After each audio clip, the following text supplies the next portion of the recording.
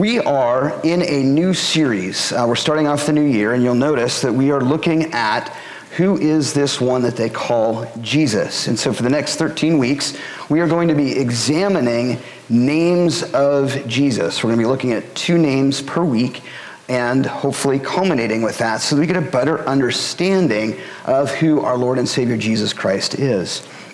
To do that, I want to take a minute and we kind of begin to think, what is in a name?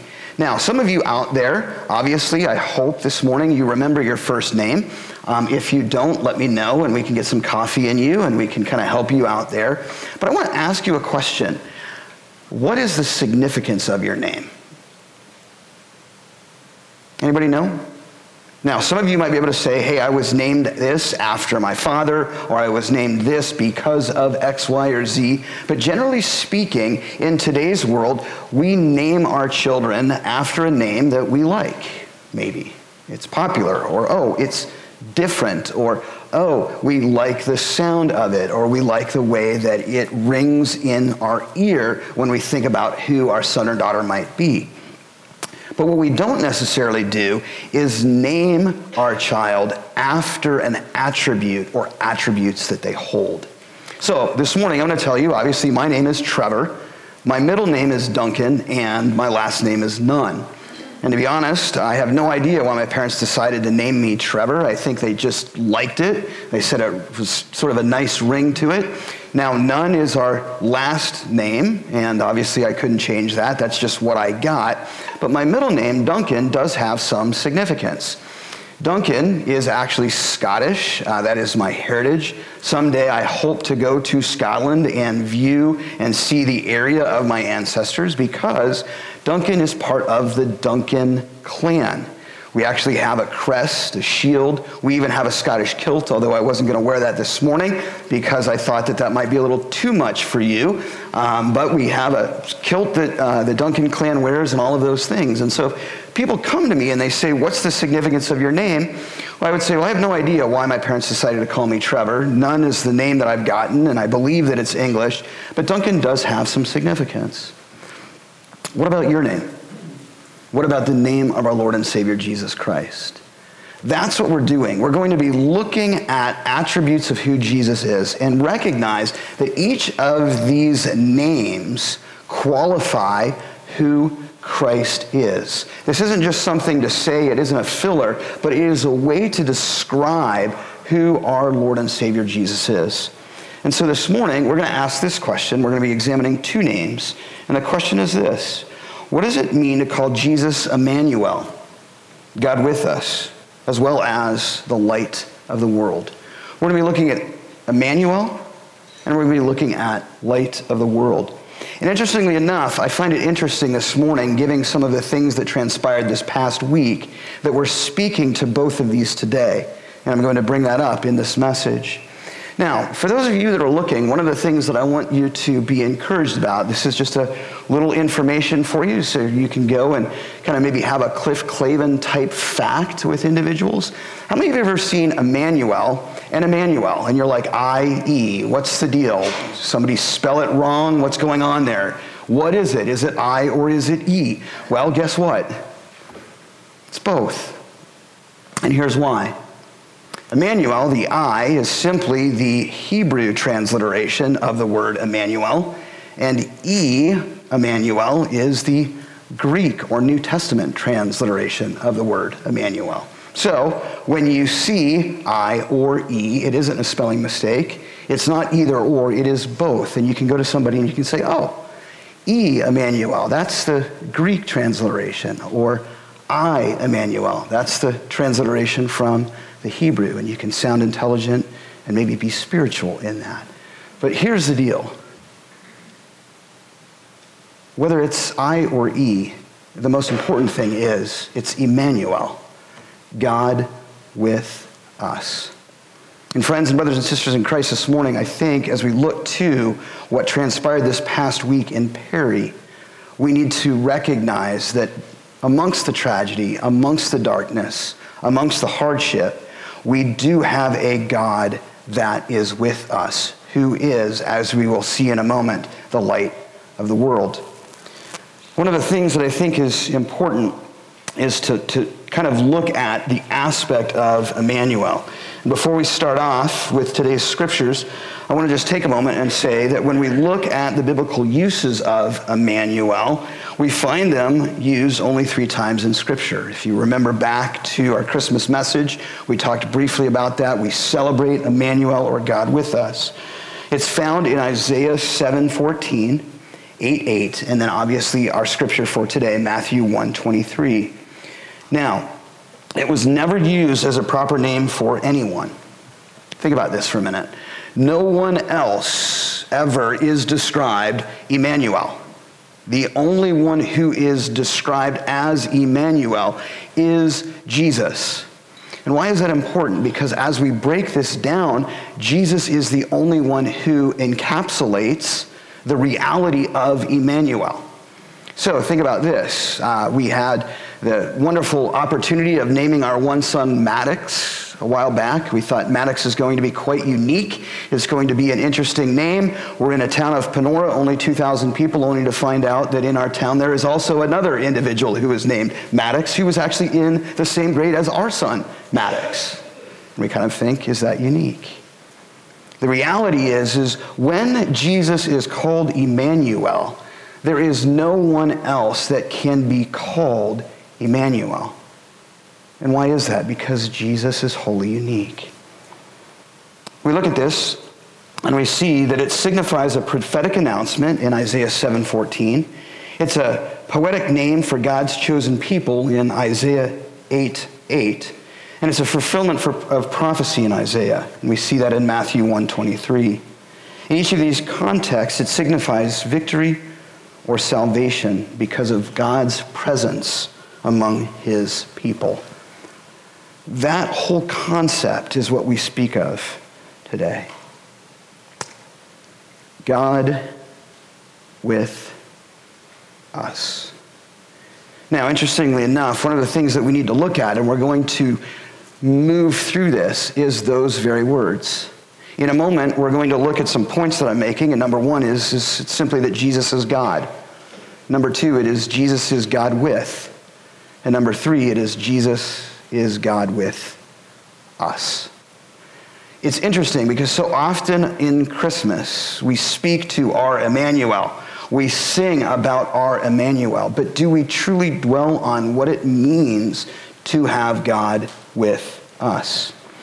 Deuteronomy 31 verse 8 says this, "The Lord himself goes before you and will be with you. He will never leave you nor forsake you. Do not be afraid, do not be discouraged."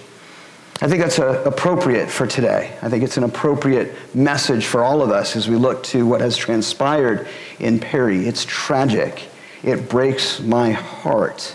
It is something that we look and we wonder, how much longer, oh Lord, will we have to see these things occur? And lovingly, what I want to tell you is this. I wish I could tell you that this wasn't the first time, and I wish with all my heart that it wouldn't be the last. But realistically speaking, in the world that we are in, we live in a world of darkness, and we're going to speak to that today. But I also want to tell you that even in this world of darkness, what we have in our Lord and Savior Jesus Christ is our Immanuel, who is the light of the world. The first thing that I want to share with you as we look into this passage of Scripture is the fact that when we speak to our Immanuel, we must remember and recognize what was prophesied. In the book of Isaiah, Isaiah begins to speak to the people of God who are going through a challenging time. We've looked at the fact that the people of God have been moved into essentially exile, that the Assyrian army has come and defeated the kingdoms of the people of God, and they have been pushed out of their land. Things aren't going well for the people of God, and yet Isaiah comes forward in what he says, that there is going to be a time where a virgin will give birth to a child, and that child will be called God with you. Now think about that for a minute. Think about those words that Isaiah gives. Think about the fact that during that time, Isaiah speaks these words of hope, yet all around, visually, what the people of God see is their lives falling apart. And Isaiah comes forward and he says, amidst the darkness, amidst the tragedy, amidst the challenge, amidst the difficulty, amidst the dispersion, amidst the disruption, amidst the depression, there is going to be a child who will be born of a virgin, and that child will be called Immanuel, God with us. Now, remember in this, that this isn't Isaiah coming forward and saying, oh, there's going to be a child and we're going to call him Bob. Didn't have a better name. It's popular. The descriptive is what Jesus will do. But then it moves forward, and what we discover in Matthew 1:23 is this. What's the purpose of this? And so we read, to give a little context, in verse 22, all this took place, meaning the birth of Jesus Christ, to fulfill what the Lord had said through the prophet, meaning the prophet Isaiah, 700 years prior to the arrival of our Savior Jesus Christ. The virgin will be with child and will give birth to a son, and they will call him Immanuel, which means God with us. The purpose of that is to save us from our sin. God with us. So the first thing that I want you to see is this. Who is Jesus? What is the description of who our Savior Jesus Christ is? And the first thing that I want you to see is that Jesus is God. Now, why is that important? Well, what I want to share with you is this, that the distinguishing factor of the Christian faith versus all other religions or religious beliefs is that Jesus is not just a good moral teacher or a prophet among many. He is God in the flesh. And we think about that and we think, oh yeah, Jesus is God, but you have to recognize this unique statement.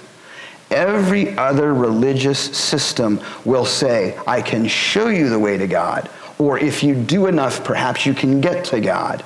Or the individuals that come forward speak about God.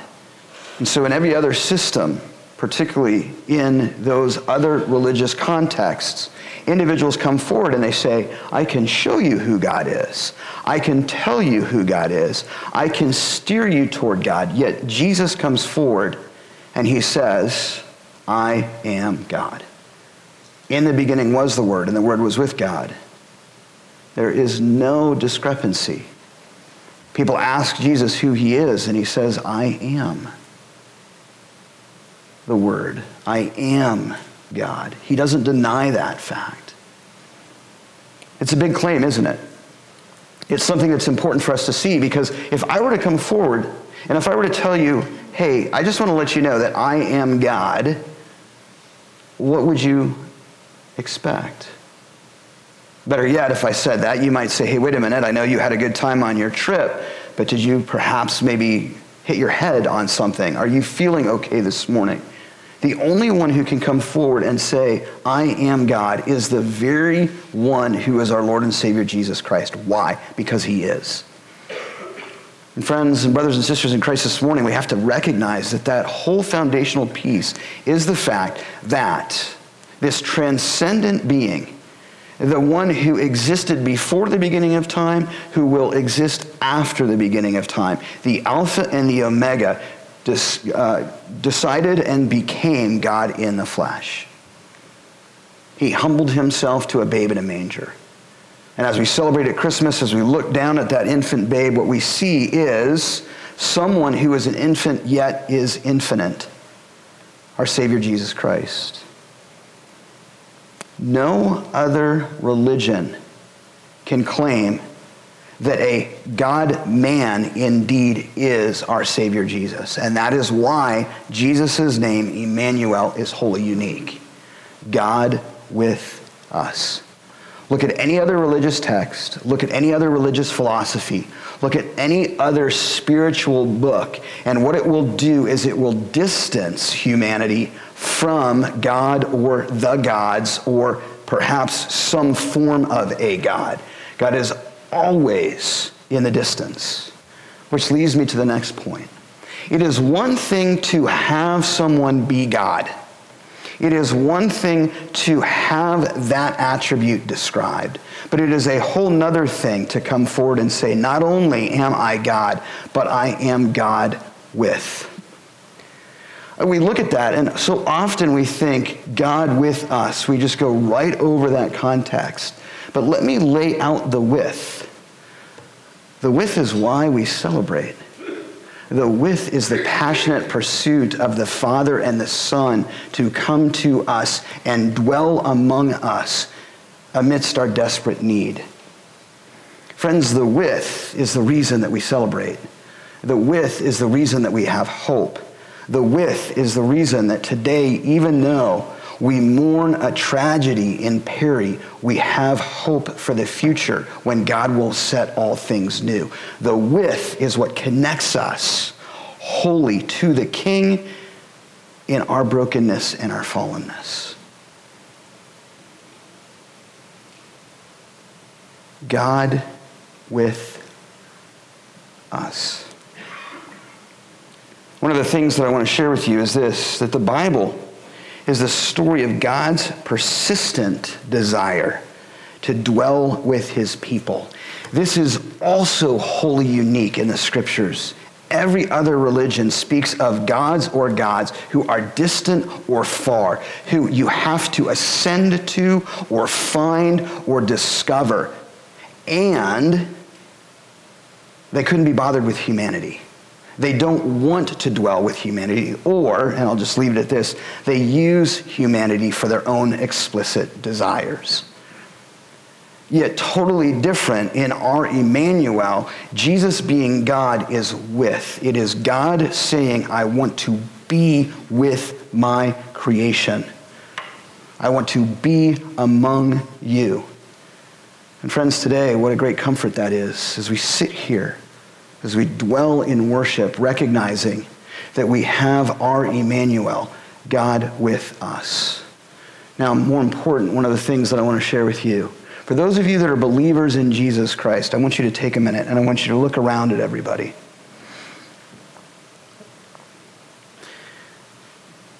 Do you recognize that God is with us? And the with is the power and the presence of the Holy Spirit that is dwelling among us in our hearts and in our lives. That when you look to a brother or sister in Christ, you look upon the very eyes of God through the power and the presence of the Holy Spirit. Now, we're not gods. Okay, I don't want to become heretical or anything along those lines. But the Holy Spirit within us is God's story of his desire to dwell among you. The with, the connection that draws us closer to him. Interestingly enough, I want to take a minute and I just want to speak to our lives. Has anybody gone through something difficult this past year? Anybody go through something challenging in 2023? You can raise your hand. Okay. Anybody go through something difficult in 2022? Okay. 21? 20? Okay. Nobody's raising their hand. Has anybody not gone through anything difficult? Okay. It's interesting. If we look at that, we look and we think, well, if God is with us, why in the world do we go through challenges? And one of the reasons that we need to remember and recognize this is the world that we are in is broken. We're going to see that in a minute when we talk about Jesus being the light of the world. Friends, I wish I could tell you that this place is wonderful, this place is great, that we're not going to have any hurts, we're not going to have any pains, we're not going to have any tragedies, we're not going to have any hard times, we're not going to have any shootings in Perry. But I can't. And while I'm not gloom and doom, I just want to let you know that this world that we live in is broken. This world that we live in is not our home. This world that we live in is not what we're destined for. But we have God with, and then we're going to talk about God with us in a minute. The with is what gives us hope. And so in those moments when we're going through challenge, in those moments where you feel alone, in those moments where you wonder, does anybody care? In those moments where the people whom you rely on might turn their back on you, in those moments where the people whom you trust might want nothing to do with you, you as a follower of Jesus Christ still have Jesus, God with us. And that brings hope. And that brings joy to our heart and to our lives.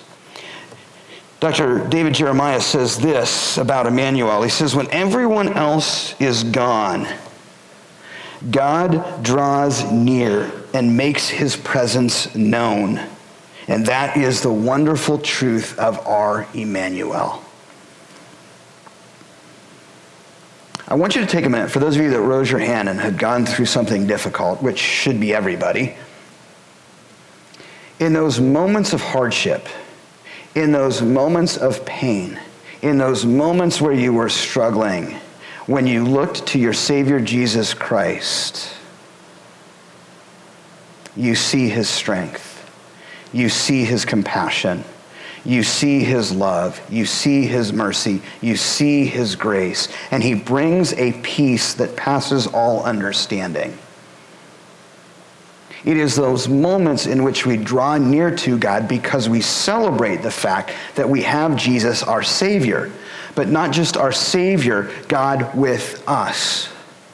Jesus didn't just live and die so that we might have eternal life to then say, I want nothing to do with you. I just want to save you from your sin. Now get away from me, you unholy people. Jesus says, not only do I want to save you, but I want to dwell with you. I want to walk with you. I want to be with you. I want to share with you. And I have a place for you in my kingdom where there will be no more hurt, no more pain, no more despair. And as I have a tear in my eye, no more school shootings. That is God with.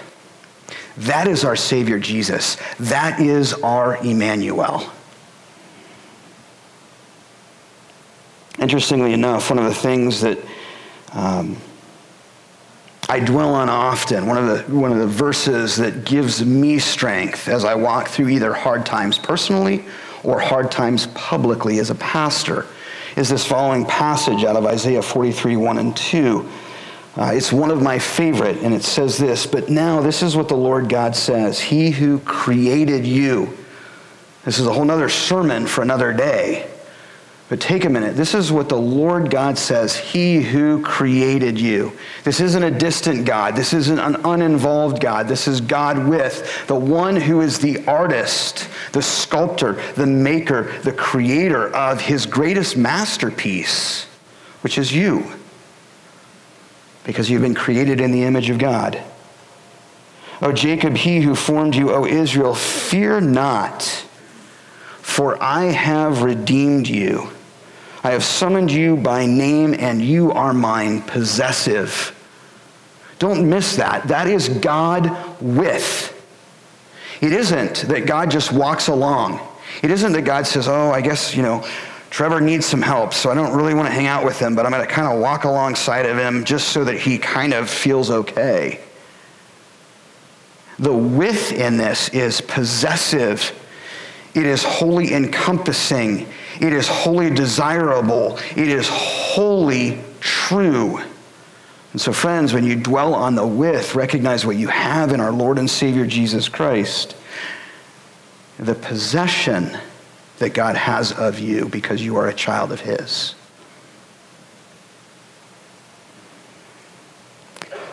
And then my favorite part.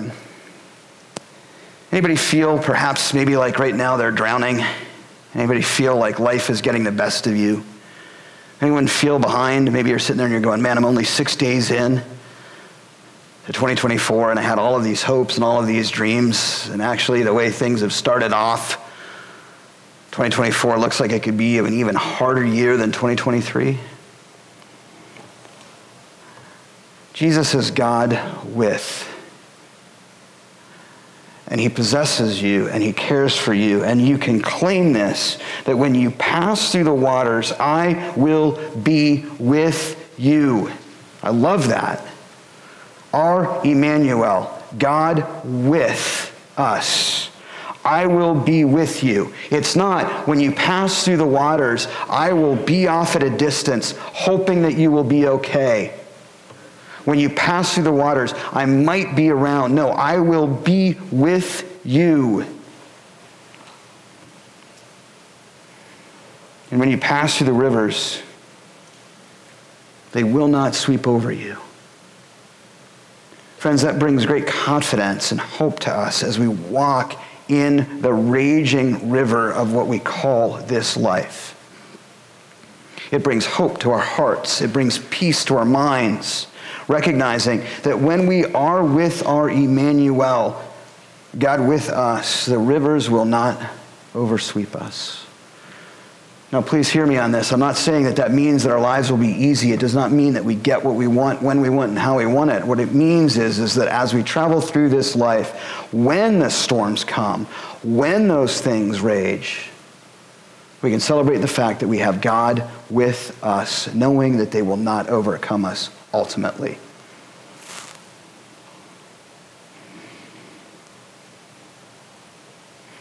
When you walk through the fire, you will not be burned. The flames will not set you ablaze. Anybody see some themes in there? Now, we can claim that, but does anybody see some reverberation? The water's raging. Does that sound familiar? God is speaking to the time of Moses when the people of Egypt are going and they look and they're all looking, and obviously the Egyptian army is coming and descending upon them, and they come to the Red Sea and they think, we're in trouble. There's nowhere else to go. We can't go forward or we're going to drown. We can't go backward or we're going to be overcome by the army. It's done. It's over. And what does God do? God dwells with his people, among them and with them, and provides a means of salvation for them that they cannot do for themselves. And in trust, they move forward through that sea, recognizing that the path provided for them is the salvation that they need, and it's been given by God. And friends, we have a greater path through our Lord and Savior Jesus Christ to divide an even deeper sea, which is our sin that separates us from God. And friends, if we would just cross that river through our Lord and Savior Jesus Christ, we move to the land of salvation with him throughout eternity in his kingdom, because that is God with us. And then we continue on. When you walk through the fire, you will not be burned. The flames will not set you ablaze. Can anybody see three individuals saying, yep, I believe it, by the name of Shadrach, Meshach, and Abednego? It's true. I've been there. I've seen it. I know what God can do. I know that this is the deliverance that God has, because God was with us. In the moment when we were thrown into the fire, when we were going to be burned, when all else had failed,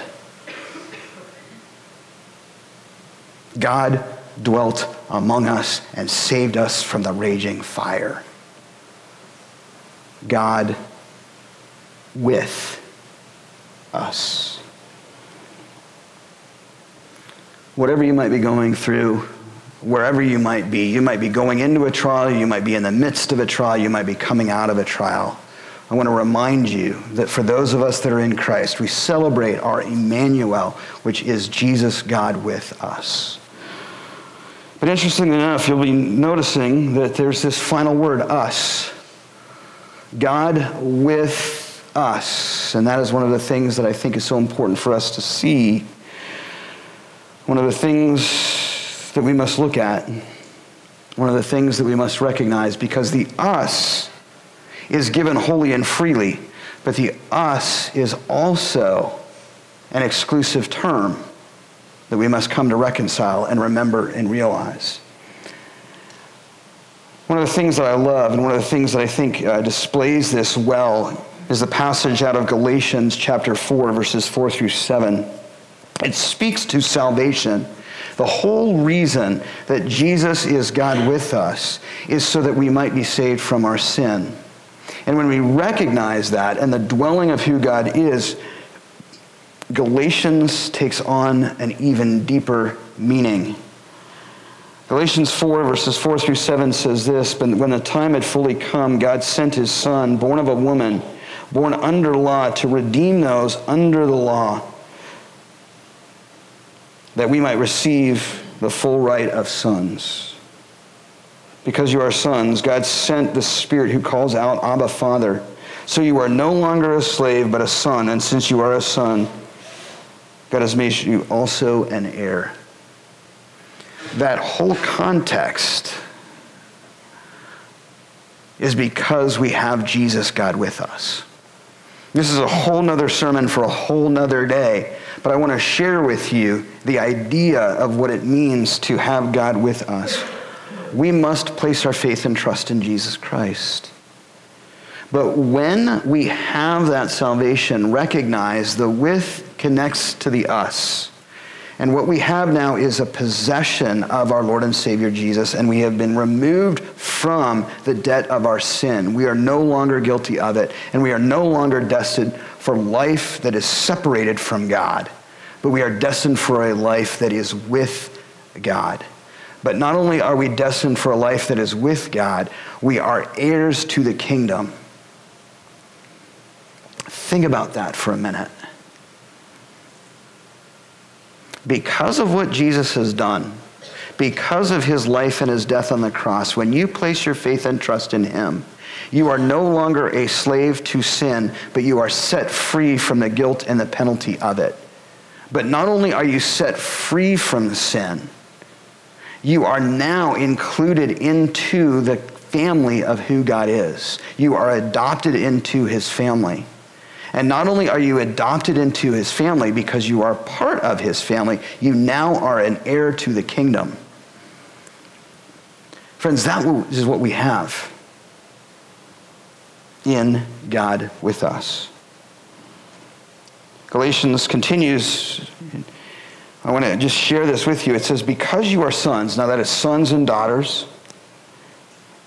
God sent the Spirit who calls out, Abba, Father, so you are no longer a slave, but a son or a daughter of the living King. And God has also made you an heir. What we celebrate when we talk about our Immanuel, or God with us, is the fact that we've been saved from our sin. But not just saved from our sin to wander aimlessly on earth with no purpose at all. We've been saved from our sin to become a son or a daughter of the living King, to be an heir to his promise, which is the kingdom that will come.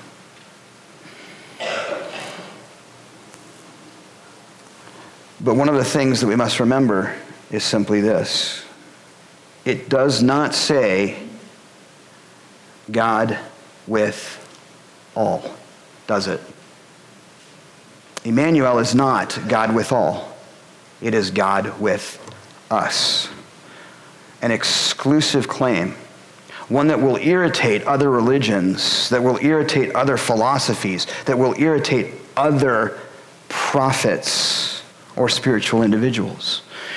Because the claim in and of itself is what divides believers from unbelievers. It is the fact that if you believe in Jesus Christ, that in the reality of who he is that he is God in the flesh and that he is God with us. It is what then includes us into the kingdom. The us in this statement is exclusive. It does not say God with all. It says God with us, those who have humbled themselves before God and cried out for their need for a Savior. And so lovingly this morning, I ask you simply this: if Jesus is God with us, will you be with God? And how you be with God is not from just some experience. It isn't just sitting in a pew. It isn't just coming to church. It isn't just ticking things off of a box. It is dwelling with God as your Savior.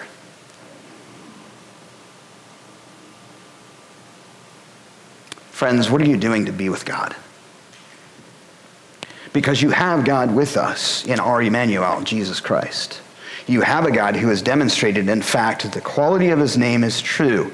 Jesus encompasses every statement in that. Jesus is God. Jesus is God with, and Jesus is God with us. But what are you doing to be with him? We've looked at that name. We've discovered the fact that one of the attributes of Jesus as our Immanuel. And now we're going to transition to the fact that Jesus is also described as the light of the world. I love that fact too, and one of the things that I think is so important is to remember that he also encompasses that wholly and truly in his name. The second name, light of the world, if you'd like, it's Tufos to Cosmo in Greek, the light of the world. And obviously the thes there are descriptive of the attribute of who Christ is. And why is Jesus the light of the world? Well, one of the things that I want to share with you is simply this: because the world is dark. I find it so interesting, and again, I look at the sovereignty of who God is. As I was working and preparing on this message, as I was looking at things, I was kind of going, okay, we've got Immanuel and light of the world, and this is kind of how it's set up, and I know this, and I know what's there, but I'm like, why these two? And God, why did we put these two together? And then, as I've said before, we see the tragedy in Perry. And it is a dark world that we are in.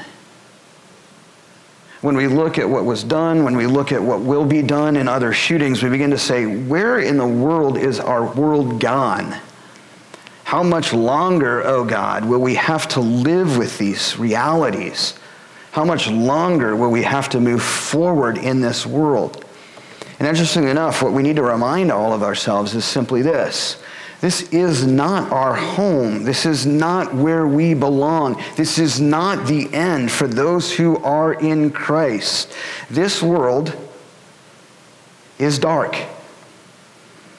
And with all my heart, I wish I could be some fun pastor that says, oh, the world's great, et cetera, et cetera. Now, please hear me. I'm not a gloom and doom person, but I am speaking biblically.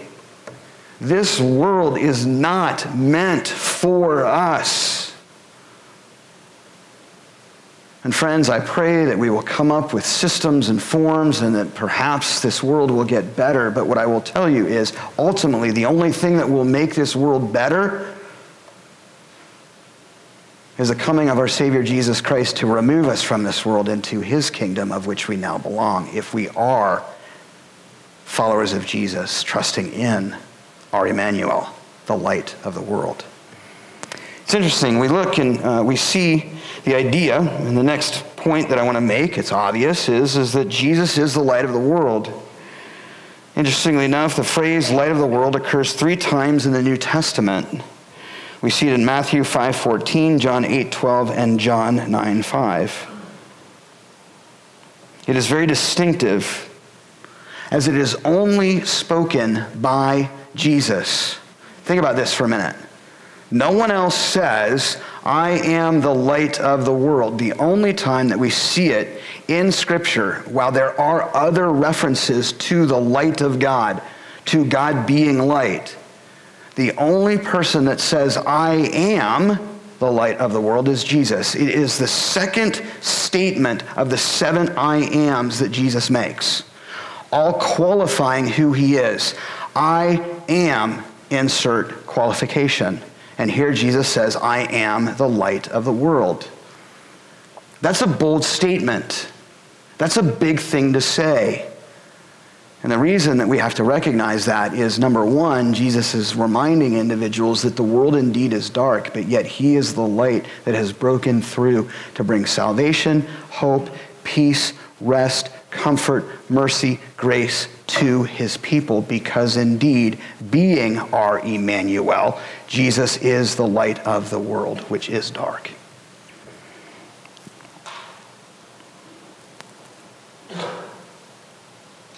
But interestingly enough, he also uses it twice to refer to himself. John 8:12, which is our passage for today.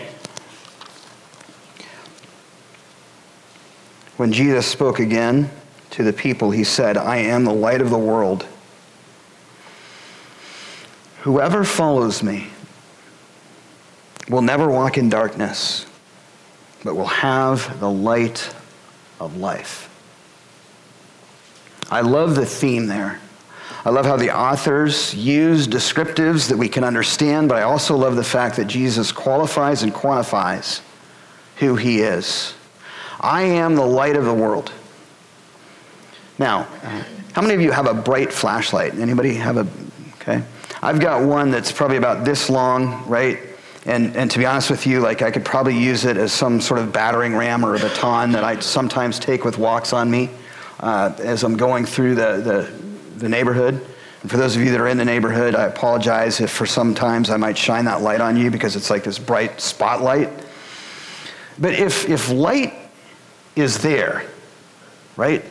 If there's light around us, the function of a flashlight is nothing. I mean, if I came to you right now and I said, oh gosh, it's hard to see, I'm going to turn my flashlight on, you would look at me and you would say, well, wait a minute, what's the reason here? I mean, there's plenty of light around us. But what I will tell you is if this room was dark and I shine that light, we'd be grateful for it because we can see. And the reason that I bring that up and the reason that I bring the flashlight is this. Too many people in our world assume that the lights are on.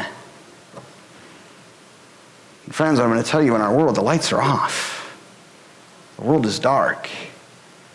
And the world desperately needs the light of our Lord and Savior Jesus Christ. And how much more appreciative of it are we when we see that the true light shines through our Lord and Savior Jesus, because he is the light of the world. But better yet, what I love about this is notice what it says. Whoever follows me will never walk in darkness. Friends, are you following him? Are you following him with your whole heart? Are you following our Immanuel, God with us, who is with you when you go through hard times, challenges, difficulties, and disruptions?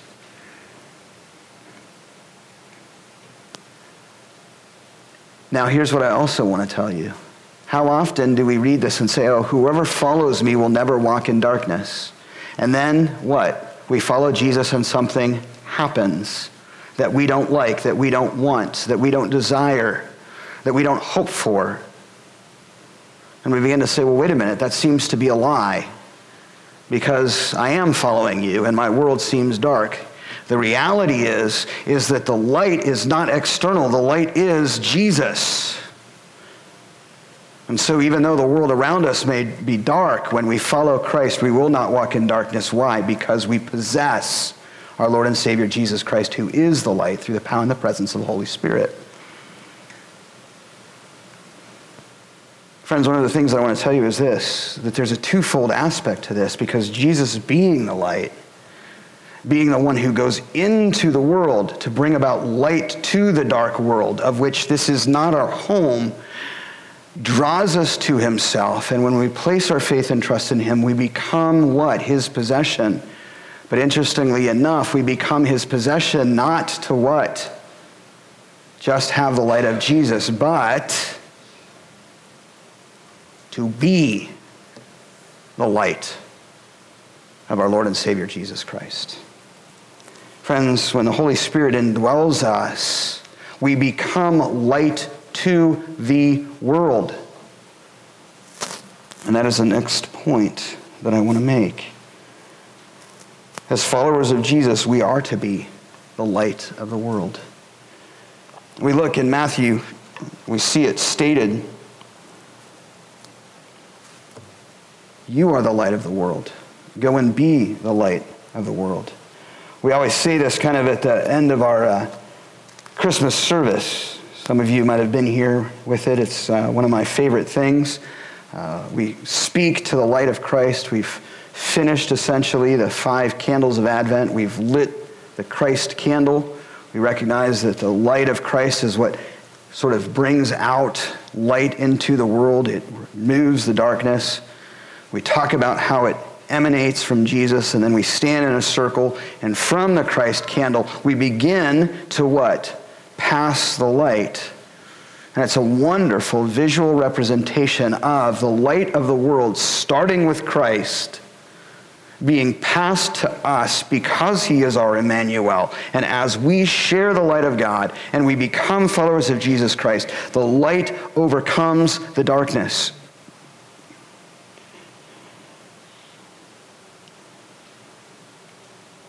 And so Jesus turns and he says, you are the light of the world. A city on a hill cannot be hidden. Neither do people light a lamp and put it under a bowl. Instead, they put it on a stand, and it gives light to everyone in the house. In the same way, let your light shine before men, that they may see your good deeds and praise your Father in heaven. And interestingly enough, as we look to the world today, as we look to what has transpired, friends, what I want to share with you is this. Our world is a dark place. It is true. That is the reality. But what I will tell you is this. The world is not in darkness. The world has been given the light of the world, which is our Savior Jesus Christ. And when we place our faith and trust in him, we become the light. And so one of the things that I want to encourage you is this. What are you doing to be the light of the world? Friends, one of the things that I would tell you is simply this. As the world becomes increasingly dark, we become increasingly brighter when we place our faith and trust in Jesus. Lovingly, what I want to tell you is, if God should choose to make the world even darker, your light will not go out because you have Jesus Christ with you. One of the things that I want to share with you as I give the analogy of that flashlight, as the sun sets, as things get darker, that flashlight becomes brighter and all the much more important and all the much more useful and all the much more praised. And so this morning, as we see the darkness of our world, as we look to the tragedy of what happened in Perry, friends, what I want to share with you is simply this. Do not let the darkness overcome the light, but be the light and share the good news of the gospel with others. I don't know how, I don't know when, I don't know whom, but I do know this, that God will take what has happened and he will use it for his good and his glory. Somehow, some way, somewhere, someone, if they're following the light of the world, God will use them to bring about good from what darkness tried to overcome. Friends, we look at this, and we've looked at two names of Jesus. We've looked at our Immanuel, and we've looked at the light of the world. And what I want to share with you this morning is we're going to be looking over the next 13 weeks at 26 names. But I also want to tell you is that's not exhaustive.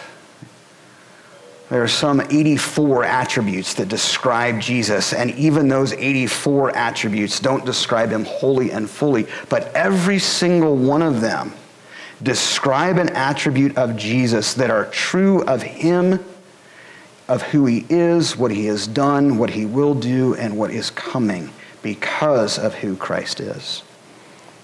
What's in a name? Well, there's a lot in the name of Jesus. Our Savior, our Immanuel, the light of the world. This morning, I want to leave you with simply this. As Immanuel, Jesus has come to save us from our sin for a purpose, so that as the light of the world, we can shine his light into the world. So this morning, I just take a minute, and I want you to contemplate that for a moment. Friends, what can we do? Where can we go? Whom can we visit with to be the light of Jesus Christ? Now, let me tell you this. As the light of Christ, you don't go out into a lit world. You go out into the darkness. But you go out with the light because you have Jesus as our Immanuel, God with us, who won't leave you, won't forsake you, who will walk with you and be with you as you shine the light in this dark world. Let's pray. Father, we come before you this morning. We thank you for you.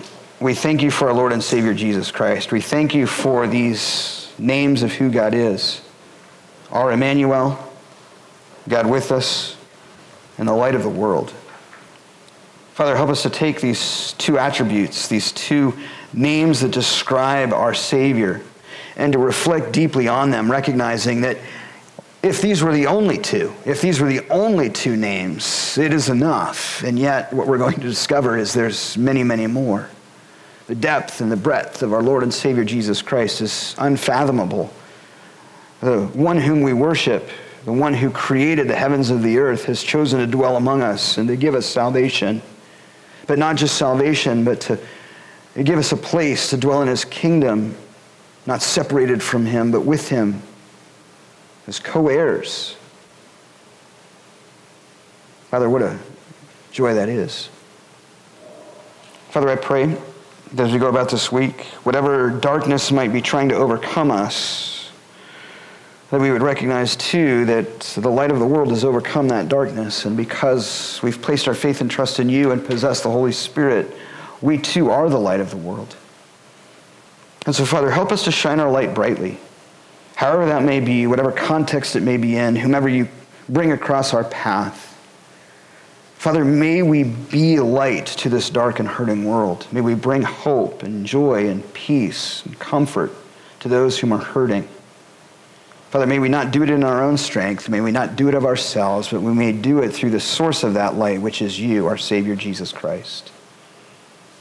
And Father, in that I pray that little by little, day by day, we would trust that you are indeed overcoming the world, that you have overcome the world and you will overcome the world. And a day is coming where there will be no more hurt, no more pain, no more tears, no more death. And Father, it's so pertinent to our world today, no more school shootings.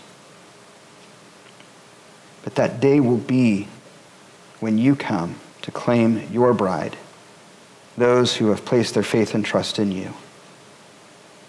That we will dwell with you throughout eternity in heaven, that you will be our source of strength and peace and guidance and direction. And until that day comes, Lord, help us to know that you are God with us, and help us to shine our light brightly for you, because you are the light of the world. We thank you. We love you. We pray all of these things in your name, dear Jesus, and we ask it all by the power and the presence of the Holy Spirit. And all God's people say,